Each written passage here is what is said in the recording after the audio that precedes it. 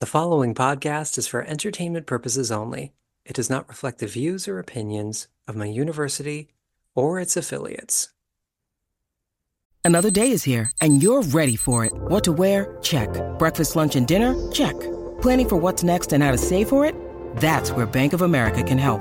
For your financial to-dos, Bank of America has experts ready to help get you closer to your goals. Get started at one of our local financial centers or 24/7 in our mobile banking app. Find a location near you at bankofamerica.com/talktous. What would you like the power to do? Mobile banking requires downloading the app and is only available for select devices. Message and data rates may apply. Bank of America N.A., member FDIC. When you need mealtime inspiration, it's worth shopping Kroger, where you'll find over 30,000 mouth-watering choices that excite your inner foodie. And no matter what tasty choice you make, you'll enjoy our everyday low prices, plus extra ways to save, like digital coupons worth over $600 each week. You can also save up to $1 off per gallon at the pump with fuel points. More savings and more inspiring flavors make shopping Kroger worth it every time. Kroger, fresh for everyone. Fuel restrictions apply.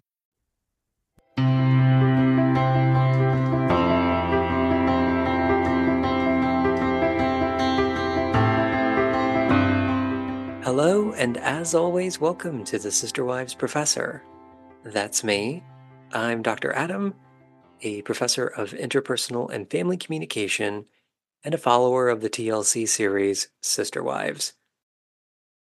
And of course, that's what we're here to talk about today, isn't it? Specifically, Season 2, Episode 7, The Brown Family Decision. Before we get to that, of course, I need to give a special thank you to my patrons over at patreon.com/thesisterwivesprofessor. Y'all are the best. And hey, even if you're not a patron, just the fact that you listen to this podcast is amazing and very much appreciated. So thank you for doing that. Let's talk about the episode. I notice immediately as this episode opens that the producers or editors or whomever are trying to really lay on the drama, so to say. We open the episode with like a loud bong noise and footage of a police car. They're trying to invoke in us, the viewer, this sense of impending doom and stress that the Brown family are feeling about the investigation that they're under ever since they went public. And I don't know about you, but especially going back and rewatching it, it just feels forced to me. It feels pretty over the top. But I don't know, maybe we'll talk about that more as I go. The episode itself really gets going and opens up with some, I thought, pretty heartwarming, personally, footage of the Brown kids playing in the snow in front of the big house. Gwendolyn is making some snow angels. Savannah is rolling a big snowball, probably to make a snowman. They also cut in some B-roll of the Christmas tree lot that we will see later, including a person performing as Santa. Now, any kids listening to this wasn't the real Santa. You know how sometimes grown-ups will go and be in Santa's place, and it's not the real Santa there because, Santa can do a lot, but he can't be everywhere all the time, the entire Christmas season. So that's all this was. It was just one of those guys that's like helping Santa out. Cody doing some voiceover talking about Christmas is approaching. And this whole thing, by the way, was kind of weird because we've learned in the intervening years from Robin's narrative that Cody never cared about Christmas and he never liked it until she entered the family. I will talk about that later. But anyway, Cody's talking about how they're going to a remote cabin without cell phone service, which I really like the first part of that statement, and I really don't like the second part. Going to a remote cabin, and I do end up with serious cabin envy as I watch this, by the way, but that would be great. Not having cell phone service, no thank you. No thank you, Daddy. All the Browns are on the couch, the adults anyway, talking about what's going on, and Janelle mentions this online magazine, as she calls it, which had quoted the county prosecutor, Donna Kelly. There's a big boom sound again from the editors, and they use this sound effect. It's like kind of like the big bong they do in like the Christopher Nolan movie trailers, I feel like, anyway. By the way, the terminology Janelle uses, online magazine, very of its time. An online magazine. They put up a black background with white text after the big boom noise to try to make us all scared. And it says that the Browns have definitely made it easier for us by admitting to felonies on national TV. Again, this is by Donna Kelly, the deputy county attorney. I did a quick search. It does look like Donna is still a practicing attorney. She co authored an opinion piece in early 2023 about some proposed legislation that she was opposed to. Her LinkedIn is up. It's pretty sparse, though. There's like nothing on it. That's all I could find. I like to look this stuff up because I'm just so genuinely curious, but this was kind of nothing. Janelle tellingly says that this news from the prosecutor spooked their community. So, not just the Brown family, right, but their entire community. You gotta wonder what kind of messages the Brown family received from the folks in the AUB after this sort of potential legal blowback specifically. Could not have been super positive, I wouldn't think. Janelle points out that in the quote, the prosecutor said that they will make a decision in 60 to 90 days. And Janelle even qualifies that by saying whatever that means. Gotta kind of agree with Janelle, like 60 to 90 days, you'll do what? Prosecute? Decide whether or not you'll prosecute? That kind of ambiguity and uncertainty would just sort of pile on the stress, right? You'd almost rather know how bad it's going to potentially be than be left that much up in the air, probably. Cody on the couch, by the way, is wearing a salmon colored button down that makes me want to quit this podcast forever. I just look at that shirt and I don't know what it is. I just don't want to do this anymore. Cody, Cody, honest to God, walked into a store, saw that shirt, and said, "Yep, that's for me. Yep, I have this money. Please take my money. I would rather have that shirt than money." Cody sounds very serious. He's leaning forward towards the camera with his intense face on, talking about physiological reactions to the stress of the investigation. Talks about his chest just, and he pauses and kind of loses the plot a little bit. Then he makes a little circle with his hand, saying that his eyes dilate. Cody is coming across shaken up. His head is shaking. His voice is kind of quavery.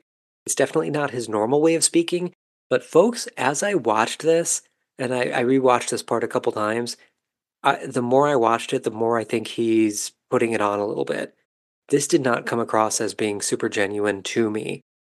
He later in the episode, I'll tell you, he did sound genuinely upset. Here, this sounded like he was making a pathos plea to the audience. And this is kind of confirmed for me because he goes on to talk and says, when you're just a small little peon against Goliath, what can you do?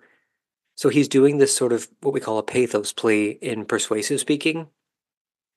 So when I teach public speaking, one of the things that I teach is ethos, logos, and pathos, which are like the three kind of pleas you can make to persuade someone about your point. A pathos plea can be the most effective, but it's also the most dangerous because you can do too much, and if it seems disingenuous, people can really turn on you. So pathos just means like a plea to your emotions. Like, do you remember the Sarah McLachlan, adopt an animal PSA that everyone like famously was just like too depressed by? That's like too much pathos for a lot of people, too much emotion. Because even if the emotion comes across as genuine, if it overloads you, you just go, can't handle it. Nope, nope, nope. And you're not even persuaded. That's not what Cody's doing. But I do think Cody is trying too hard to be like, I'm just this tiny little baby boy. What could I do? It's like, yeah, we get it. Okay, but you're a grown man. You made this decision. You knew there would be some sort of blowback. That's all just to say that if Cody was coming across more sincere in this moment, like he does later in the episode, it would have landed better for me than it did here. As it stands here, didn't work for me. Cody shakes his head, raises and lowers his eyebrows, denoting, I think, some sort of acceptance or resignation. He says that the stress usually falls on the leader, subtextually, meaning him. He says, fortunately, he has 4 other sets of shoulders to share it with. As he's saying this on the couch, Mary and Robin are both looking very intently at Cody, with either sadness or seriousness on their faces. Christine and Janelle are both just avoiding eye contact altogether, including with the camera. Janelle, especially throughout this episode and the couch footage, looks very shell-shocked, very upset. Getting back to Christmas, we see footage in the Brown house of Christmas ornaments with photos of a younger-looking Mary and Cody. Cody, we hear him laughing in resignation, saying it's Christmas with a lot of extra stress. And Janelle stumbles over her words a bit, I think belying that she's stressed out. She raises her eyebrows and says it's a lot of prep to take everything with them to the cabin for Christmas. And yeah, no, there's a lot of stuff, trust me. Robin starts ticking off things on her fingers that they have to bring, kind of loudly interrupting Janelle. And interestingly, Janelle doesn't roll over. She continues to talk, so they kind of compete, they kind of crosstalk. And Janelle starts doing the same ticking off items on one hand gesture, which I thought was interesting, mirroring her and Robin talking over each other about the same thing, doing the exact same gesture. That was just weird. You gotta wonder like who was mirroring who, but it makes sense. Like when you're around somebody a lot, you can really kind of subconsciously start to mirror the way they speak and even the way they move and their gestures without meaning to. So that could be what's going on. I'm not sure. Anyway, they all start cross talking. All the wives do, not Cody. But they're listing off all the things they have to bring: food, trees, etc. Christine gives a sad and I think maybe annoyed shake of her head. It was pretty small. I don't think she's like upset necessarily, but she's definitely not in a good mood. That's what's at least coming to the surface. Cody, I think, picking up on this, he tries to turn the mood around by saying he hopes the cabin helps them check out from all of this and that this works, and wives seem to agree. Most of them nod or at least make some sort of affirming statement or noise. Janelle emphasizes that she wants the kids to be out of the normal environment. Mary, however, torpedoes the whole thing and brings the whole mood back down, saying they have big decisions to make, alluding to the move, I guess.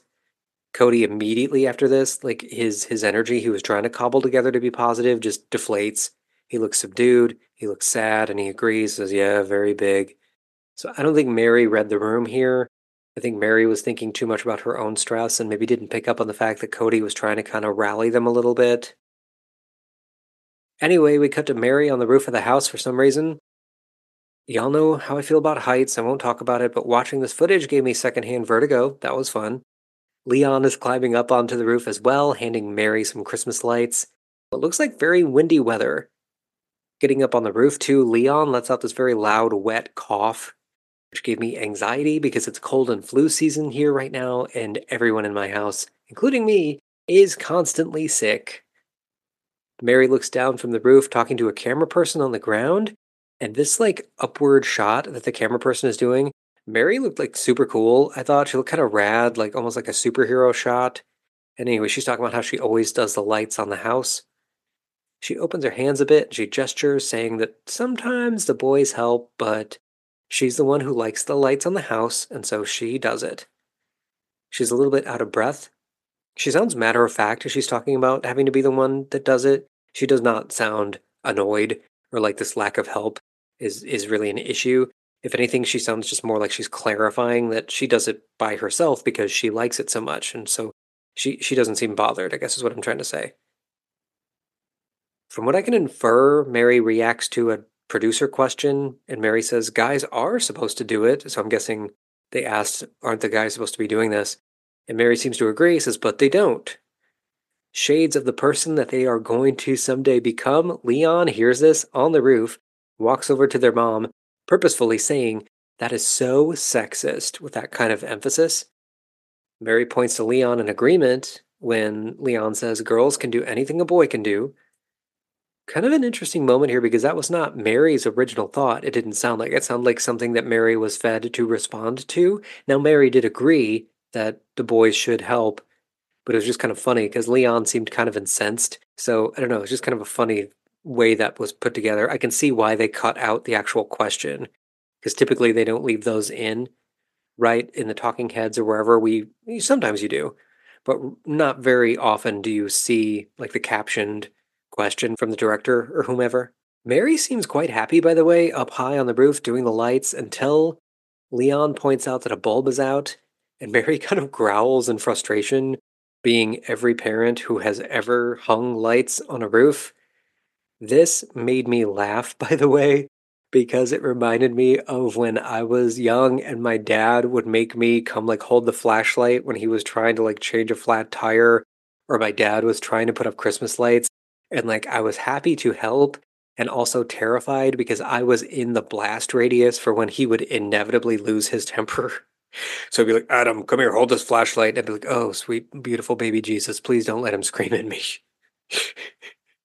Let him maybe blame himself for his own mistakes, but yeah, you probably been there. Were you that kid? Let me know. Let me know. Leave me a comment, send me an email, do whatever. thesisterwivesprofessor@gmail.com. Did you have to go through this too? Where you had that parent who would just have you quote unquote help, but really you just kind of stood there waiting to get yelled at because I feel like that's probably a more universal experience than I think it is.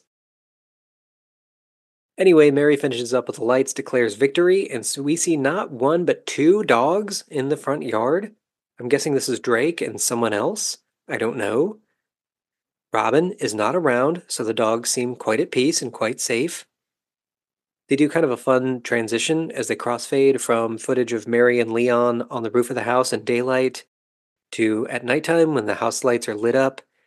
There are some notable gaps along the lights, and just it gave me real big Clark Griswold anxiety energy right now. In voiceover, Christine is talking about how this always happens and kind of does this funny imitation of Mary's frustration. Janelle, I think, was trying to be kind and help Mary save some face, saying, well, the weather did get icy, which Mary agrees with. Mary says, she can't be out there doing the lights when it gets slippery, which is true. Christine makes a weird face, like she agrees with Mary, then she thinks it over, and then she agrees again, kind of just a weird series. And then she says, thanks, Mary, for not being on the slippery roof. And I thought she sounded sincere, but if you watch this, Mary in the immediate makes like a face like she thought Christine was being sarcastic. But then I think Mary cued in that Christine was actually being sincere because Mary breaks into a big, broad smile and laughs. So between Christine's multiple faces and Mary, I think not completely understanding what she was saying right away, it was just a lot of different rapid fire like emotions or just expressions surfacing between the two of them. So now the Brown family is assembled in a living room in the big house, Mary's living room it looked like. Cody is sitting near the piano. Kids are all sitting around or standing. Janelle is on a couch holding Savannah. Logan is holding Brianna. I notice in this shot, though it changes, first Garrison is seated quite far away from everyone else. He's actually over far away in the kitchen area. Anyway, Logan takes a piece of paper from a bowl, which is patiently being held out by Hunter. Hunter's kind of frowning. Logan announces in a stage voice that he has Aurora, and this is the Christmas present raffle they do where the kids all choose one of their siblings to get a gift for. The kids all cheer this news that Logan selected Aurora, and Aurora raises her arms, and it's like this large, open mouthed expression of joy. She's very happy. Dayton gets Peyton, Leon gets Savannah, which seemingly makes Leon very happy. Gabriel gets Madison, and he cheers it more than says it, really excited, I think, to get his older sister. Madison, very sweetly in her tone, says Brianna Rose, so invoking Brianna's middle name as a sign of closeness and specificity. Brianna raises an arm, smiling, still sitting in Logan's lap. Cody explains this process, says that it allows each kid to get another kid a gift and make them better quality for everyone. I don't often say this, but I think Cody sounds smart, or at least thoughtful here, because it just kind of makes sense, right? It's a lot of kids, and this builds community. It allows each child to be thoughtful about what to do for the other one, maybe create some things. It's practical, it's helpful. Like I said, it's community building. It's just a good idea, especially with this many people. Garrison is now, he's no longer sitting far away like he was. He's actually sitting on the couch where Janelle and Savannah were. And he tells the camera that 4 moms means 4 extra presents. He sounds a bit shy, though, as he says it. I don't think he's super camera comfortable yet, which honestly makes sense. Mary does respond to this by praising his intelligence, which seems to make him happy. I thought it was a nice little moment between Mary and Garrison. Not a combination you see a whole lot of in the show, I don't think. Cody's talking now about how long Christmas morning can take.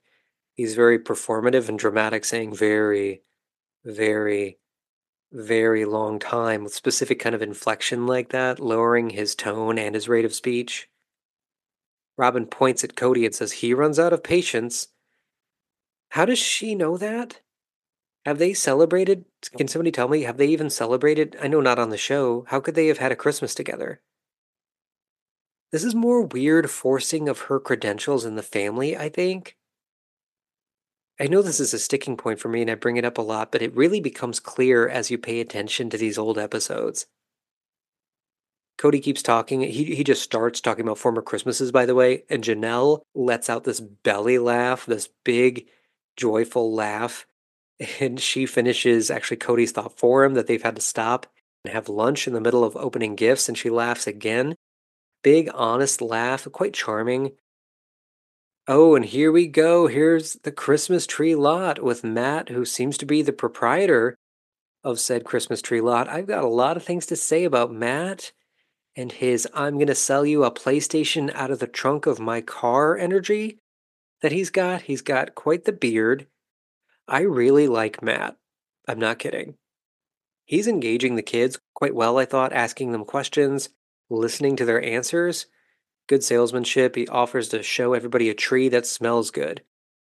Mary, kind of walking away, looks at the camera and shrugs helplessly as if she has no idea what's happening. Maybe it was the smell comment, but as we'll see, Mary gets into that in a second. Speaking of which, Gwen just takes this invitation, gets right up to the tree, and I think gets a really good whiff of it. Good for her. Go for the gusto, I say. Anything worth doing is worth overdoing. Matt is explaining, tree stuff to all the assembled Browns, and I notice Logan does not look particularly impressed. Mary looks at the camera, pointing and waving a finger, saying Cody would like that tree. She says he likes smelly trees. He likes smelly trees. He likes smelly trees. He likes smelly trees. Can we put that on a shirt? You guys keep joking with me about how I need shirts. Would you wear a shirt that just said he likes smelly trees? Because I would. Somebody get on that. Matt emphasizes as they walk away to make sure to take the kids to see Rudolph. They have a reindeer there. Does anyone else feel weird about this kind of thing? I got no problem with petting zoos. I have no situation where animals are being cared for responsibly. Just these sort of fly by night things where they have some kind of random animal. I'm not saying they don't take care of the animals. I'm sure they do, but I just worry that they don't. Does that make sense? I'm not trying to get on my high horse, no pun intended. But it just puts me on edge. I don't know. Maybe that's just me. Anyway, they end up asking Matt's Dollar General Santa Claus, whose beard looks about as real as my dad's MBA, informing them that reindeer only fly on Christmas Eve. Which again, kids, that is true. The real Santa knows. Mary goes absolutely gaga over some pink and red Christmas trees, which, I'm sorry, is downright heretical. I know I don't yuck anybody's yum on this podcast, that's not what I do, but have you never seen a Charlie Brown Christmas, for Christ's sake? Like, why did Linus have to give us that speech? If y'all are still buying, okay, I gotta calm down. Get whatever kind of Christmas tree makes you happy. That's what I mean to say. That's all I ever said. You don't remember anything else. Back on the couch, by the way, Christine channels me because I'm lying. I don't like this. And she makes this disgusted face in reaction to these colored trees, rolls her eyes. Mary says Christine wasn't having it, which is clearly true. Mary says they were cool, and in all sincerity, if you like that kind of stuff, that's great. Mary is talking to Matt, the tree merchant, who I guarantee has made homebrewed liquor in his bathtub at least one point in his life. Mary finds out there's no mistletoe left. And Mary cringes very, very dramatically and jumps up and down, kind of childlike in her disappointment.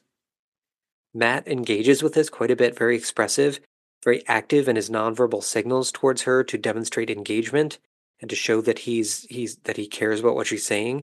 And this seems to be working. He reassures Mary they'll find even the smallest bit of mistletoe, and Mary just beams at him, smiling, clutching her hands together close to her body. This man's absolute pounding beers on a Monday morning Riz is working on Mary like Coke cleaning a dirty penny. It is something to behold. Mary on the couch with the wives, no Cody, notably, says that Matt was cute. Robin is dismissive and even looks offended in her facial expression. Christine admits to flirting and then kind of girlishly covers her mouth as if, she said something bad or naughty. She and Mary lean toward each other, sharing a laugh about this, which Robin rolls her eyes. Look, I'm going to be honest with you. I think Robin is doing this performatively for an audience of one, and it isn't us. I think Robin already is trying to differentiate herself from the other wives. And I use this word specifically. She's trying to come across as the loyal wife. Janelle, in the face of all this, smiles politely but doesn't really give any real reaction. Mary and Christine say that it's fun to flirt, and Robin quietly kind of looks at the camera, points at them, and says, "These two flirt." Again, this is what I'm talking about. Back at the Christmas tree lot, Matt sells them kissing balls. Kissing balls. What? Tell me if this is a thing. I'm not against it. Just kissing balls? Like, let's put up the Christmas kissing balls? Is this a Utah thing? Let me know. Whatever. There's more conspiratorial bonding on the couch as Murray and Christine are agreeing that Matt was flirting back and they share another laugh together. I think that they really were bonding. I think they felt that they were safe and structured and, you know what I mean, but still going outside the boundaries of their relational norms with Cody, kind of pushing back a little bit on the freedoms Cody has that they don't. And to be fair, like, I don't see a reason for Cody to be jealous. I think that would be quite hypocritical, but whatever. Matt does a little spin with the tree, turns it around, and Mary says, "That's the one. They were sold by that tree spin." And as they prepare to leave, Mary even hugs Matt, which Matt even seems to be quite surprised by. That man looks like he smells like chewing tobacco and child support, and I wish he was my friend. More footage of the brown kids playing outside the house in the snow. I see a third dog, a brown and white dog that I don't recognize. But again, the dog seems happy as Robin is not there right now to yeet that dog over the fence into the cow pasture with her Cruella de Vil Ugg boot of doom. So good for you, puppy. You're a good boy. Or girl. Christine talking about the cabin again says Cody is very frantic and stressed. And there is some amazing footage paired with this of Cody trying and failing to open a car trunk which is covered in snow. And he makes a face like, like your toddler trying to make the boom boom happen on the potty. There's more talk about meshing of the families together, from Janelle specifically on the couch. She laces her fingers to illustrate this process. But remember when they keep saying that the meshing is done, the blending is done? The Brown family just manifests verbally instead of doing. I think this may be one of, if not their biggest issue, is they don't do the work, they just want to talk about it as if it's already been done. I really do believe this. Robin looks up a lot, showing, I think, some insecurity, as she says that there are traditions from the original wives in terms of Christmas, and she wants to bring something to Christmas as well. Again, interesting because later on Robin said they really didn't do much Christmas, or that's probably not true. She probably just said Cody didn't like it, but still, it still stuck out to me. At her rental, Robin is following up on this thought. She has a sheet of paper with some explanations of various symbols of Christmas, their meanings. She's made some ornaments with little charms that represent them, like candy canes and stuff like that. And I'll be honest, I give Robin a hard time. I loved this. She does give some put the Christ back in Christmas talk, which, tracks with her personality. She talks about the affordability and personal touch of making the ornaments herself. This was really nice. This was a genuinely nice thing to do. To hand make ornaments for everybody, for the kids, that is really, really cute. I love doing stuff like that. Like, as a parent, like, my favorite ornaments are the ones my kids bring home from, like, preschool or school now for my oldest kid. I love that stuff. I love handwritten stuff. I love stuff that's not perfect. I love things that are personal, things people made with their hands. I'm fascinated by it because I'm not very good with that kind of thing, but I do like to do it. You know what I mean? So it's like the personal thought and the personal touch can mean a lot. And that's what this made me think of. She talks about the kids growing old and remembering this specific Christmas and that she loves them, and she shrugs bashfully. This is on the couch at this point, and Mary smiles at Robin very warmly. Mary seemed to really like this. I wonder if it resonated with Mary's pajamas thing. Getting to Janelle's tradition now, which is making a big traditional Christmas breakfast, and she says it's really just kind of an excuse to hang out with the family. She says this over footage that they pair with it of the Browns all gathered around in Janelle's place eating together. Christine said that she instituted St. Lucia's Day, where the oldest girls all make breakfast for the family. Robin even notes that Aurora is going to be involved for the first time this year, and that Aurora is, I guess, pretty excited about this, which is nice. Mary talks about making the kids pajamas, like I said, and she gifts them to them on Christmas Eve. We'll see that next episode if my memory serves. Speaking of which, we see Mary at the sewing machine making those pajamas, and she recounts starting this tradition when the kids were little, like Leon was about 2 years old. Mary works on some pajamas, and her kitty tries to drink from her water glass, which is very cute. It's been talked to death about how America themed her craft room is, but y'all, this was very, very America themed. Yeah, really, just top notch America. Mary recounts looking out the window of her craft room and seeing a police car outside, which really spooked her. She called Cody, she says, shaking, and she continues talking about this on the couch, and she does seem legitimately shaken up just talking about it, just remembering it. Cody and everyone else on the couch, by the way, are looking very intently at Mary. Christine, which you never really see, is even leaning over, bracing her arms on her knees, getting much more non-verbally attentive than normal to this story. Whether that's because Christine wants to know what Mary's going to say, or she already knows what Mary's going to say and she wants to like give support by being an attentive listener, I don't know. But Mary has a lot of emotion in her voice, very shaken up when she talks about the cop drove away and ultimately was just helping someone else stuck in a ditch. And she's, by this point, she's almost in tears talking about this fear she feels every time she sees police officers. Cody talks about struggling to manage the fear that he feels and the burden that it puts on the family. He sounds kind of lost, kind of unsure of what to do.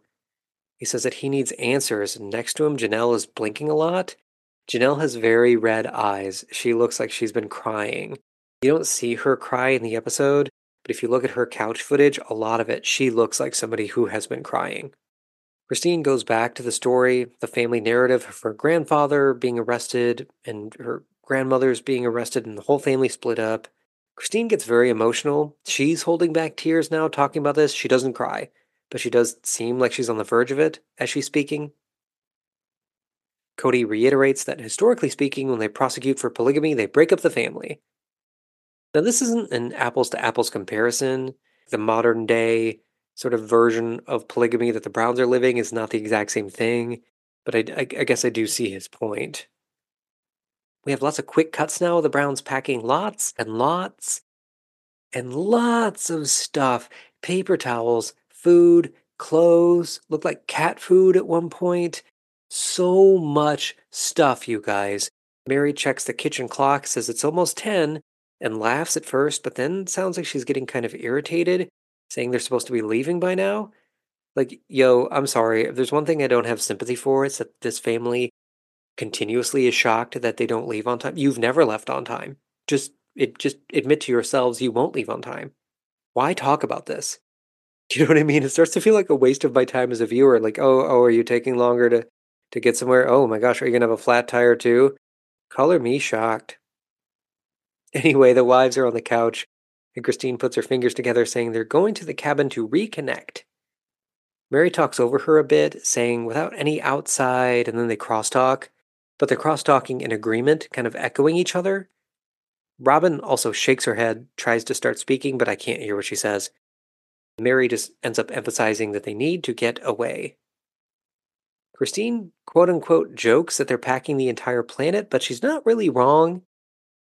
And to be fair to the Brown family, they are going to a remote location. Like, they can't just go get some milk or something, or some diapers for Truly if they run out. Like, they have to have everything for the entire time they'll be there. They can't forget anything. So I do understand why they need so much stuff, but it's so much stuff. It looks like they're moving out already. They're packing the Christmas tree, all the presents, everything. Christine is on the couch laughing about how they're late, as always, and getting going. Robin and a shell-shocked looking Dayton enter the big house, and he's kind of goofing around, I think emphasizing how cold he is. His hood is up and he's got a heavy coat on. He dramatically kind of falls to the ground face first, and his sisters helpfully explain, he's cold. Thank you. Dayton, by the way, at this age, really, really reminds me of myself. He just kind of speaks and acts in ways that I did. It's really kind of, it's not eerie, but it just resonates more than I remember now that I'm analyzing these episodes. I don't remember this occurring to me before now. Kind of a neat thing, honestly, to notice as I'm doing this. The adults on the couch say all the teenagers really want to go to the cabin. They're excited. And the editors, once again, are my best friends doing a smash cut to McKelty on a laptop, giving this dramatic sigh, saying they should stay home. Madison sort of agrees with this, as she loves her family, but she shakes her head and says, too much and you want to rip your hair out. Hunter, for his part, because Hunter is always just a stand-up guy, has a better attitude, says it'll probably be fun. All the adults are on the couch as Cody's eyes are darting around a bit, talking about how stressful it got towards the end. Says maybe not nuts, but Mary picks up for him and finishes his thought saying it was high stress, which Cody agrees with. We see this happen. Now, Cody is in Mary's apartment. He is visibly frustrated, talking to Christine, asking where Janelle is. Christine, probably not super helpful, pantomimes doing a Charles Xavier mind reading gimmick, which I loved, but seems to really annoy Cody. Cody sarcastically thanks her, says that he wishes that she would really learn to read minds, and he says he doesn't like Christine right now. Christine, almost jovial, but I think kind of trying to roll with some hurt, says, I'm not taking that personal. So, did Cody handle that moment very well? No, but he didn't handle it that badly. He at least said right now. Saying you don't like your partner isn't a good thing, but that qualifier of right now did soften it. He could have vented that frustration much more destructively. I give him C+. Cody is really stressed. Okay, his nonverbal behaviors are all just screaming stress. Lots of hair touching, self soothing, quick movements. The wives on the couch. Right now, Mary is looking down, says Cody's at a high level of stress. And Robin actually laughs a bit, says he doesn't have the luxury of falling apart. He's the captain of the ship. Which I think was Robin creating space to kind of justify Cody's behavior. I mean, she's not really wrong, right? When you're a parent and things are bad, you're kind of not allowed to act like things are bad to kids sometimes. Sometimes, especially with older kids, you can explain why you're feeling stressed. But I mean, when you're in crisis mode, like you kind of got to be unflappable sometimes, as unfair as that may be to you. So I do see what she's saying. Janelle and Christine are talking about the importance of traveling on time, specifically because they got to get to the cabin while it's still daylight. So that's an interesting wrinkle. They only have one out of like the 500 vehicles they own. They only have one with four-wheel drive that can get all the way to the cabin. So yeah, I could see why they'd be more stressed about the usual Brown family lateness. They are bringing that very real Christmas tree they got from Moonshine Matt, and Cody is strapping it to the roof of the Honda. Christine, she says, does have a fake tree, but she looks down and with some seriousness, but I do think she was joking, says it would be a slap in the face to the cabin to bring a fake tree. Let me know, are y'all team like real tree or fake tree? I don't want to tell you what I am. I want you to guess. Cody is mounting more stuff to the roofs of vehicles, complaining while doing so. He's very on edge and gives me the energy of a dad who's about to pop off if things don't go the right way. Kind of concerning. On the couch, Robin continues to discursively make space for Cody, talking about again, he's putting it all on his shoulders. He has all these people he's concerned about. And she looks at her camera doing her big frowny face. Y'all know the face. The frowny face she makes when she wants to come across as serious. She's, again, I think, playing to when Cody later sees this episode. Mary does agree with Robin, by the way, says it's hard for Cody. He always takes control and tries to fix things, and he can't. And Mary pauses a bit and gestures, kind of, I don't think, isn't really sure where to go with that. And says he can't control everything, basically, is what she's saying. And Robin agrees, but Mary keeps talking, doesn't let Robin take over, says that that's hard for him. There's kind of a funny moment to give Cody some credit, some good humor. Hunter once again points out how late they're leaving. And Cody says, you know what, Hunter, you're right. Would you organize this for us next time? That was a pretty good way of acknowledging maybe the impropriety of Hunter's statement without being mean. So anyway, they do leave with only a few hours of daylight left. This is getting kind of tense, rather than the forced tension bong noises from the editors. Like, I'm a little bit stressed out. There's a certain point as they approach the cabin where they have to park any vehicles without four-wheel drive. And like I said, there's only one vehicle I guess they have that they can safely drive the rest of the way. We meet Wes briefly, the manager of Rustic Mountain Retreats, who I'm assuming is the person that rented them the cabin, and he's giving Cody some instructions. Janelle points out as Cody starts driving further down the path that there's not actually a road. It's more like the snowblower just like created some space to move, kind of a path, a very snowy, icy path between two big snowbanks. Cody even equates it to a ski slope. Cody, really out of breath, tells the camera about his plan to dump stuff at the cabin, take the four-wheel drive vehicle back, and repeat and repeat and repeat, grab family, etc. This is followed up by footage I found really hilarious of him trying to do so and fishtailing that vehicle. Like he's back in my hometown in the morning before the salt trucks are out. Oh, gave me flashbacks. At one point, Cody, it's really dark out, and Cody, we see, he has packed the back of that truck with stuff to the absolute brim, and quite grimly he says, I'm gonna have to take another trip. Hey, we're in the cabin. We see inside the cabin it is packed with Brown family stuff and Brown family members. Janelle, being positive, says, hey, at least we have the kids inside warm, which is true.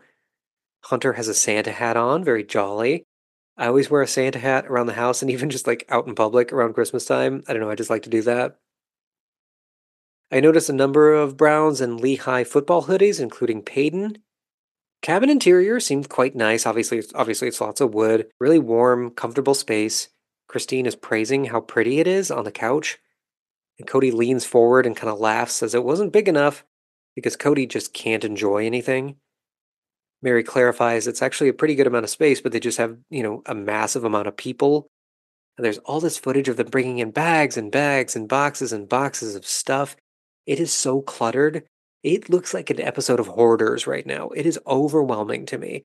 I'm not a clutter guy. I gotta have a clear space. I can deal with clutter when it's temporary, but if it's too much, I just break and I gotta clear stuff out. It is very dark out now. Cody is ordering folks on how to grab all the food and other materials. Or Leon almost falls down on the snow covered path, but they don't.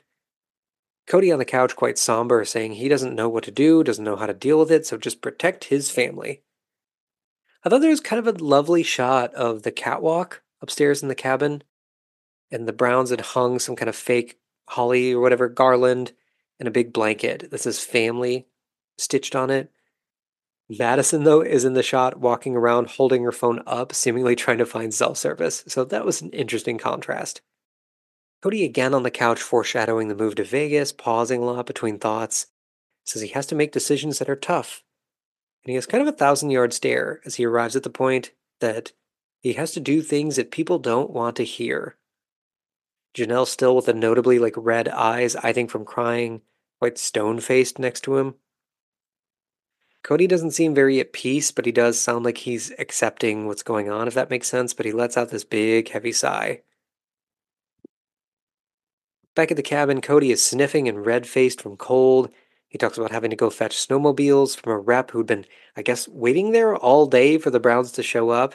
I hope that person was paid fairly. Imagine standing around in the cold all day because the Browns cannot arrive on time for anything. Yikes. Anyway, Cody says they need the snowmobiles for the next day, and it's already pitch black outside. Janelle stays with the kids so that they can get fed, and Logan goes in Janelle's stead, which she sounds genuinely appreciative of.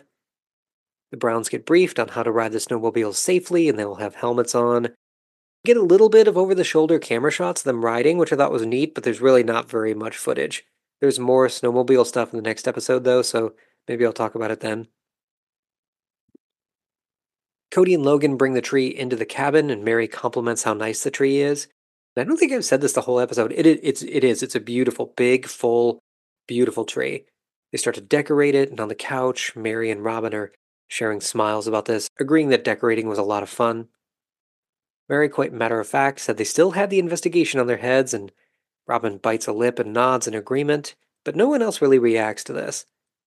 Robin's facials, by the way, her facial expressions tend to be much more over the top than anyone else's, I've noticed.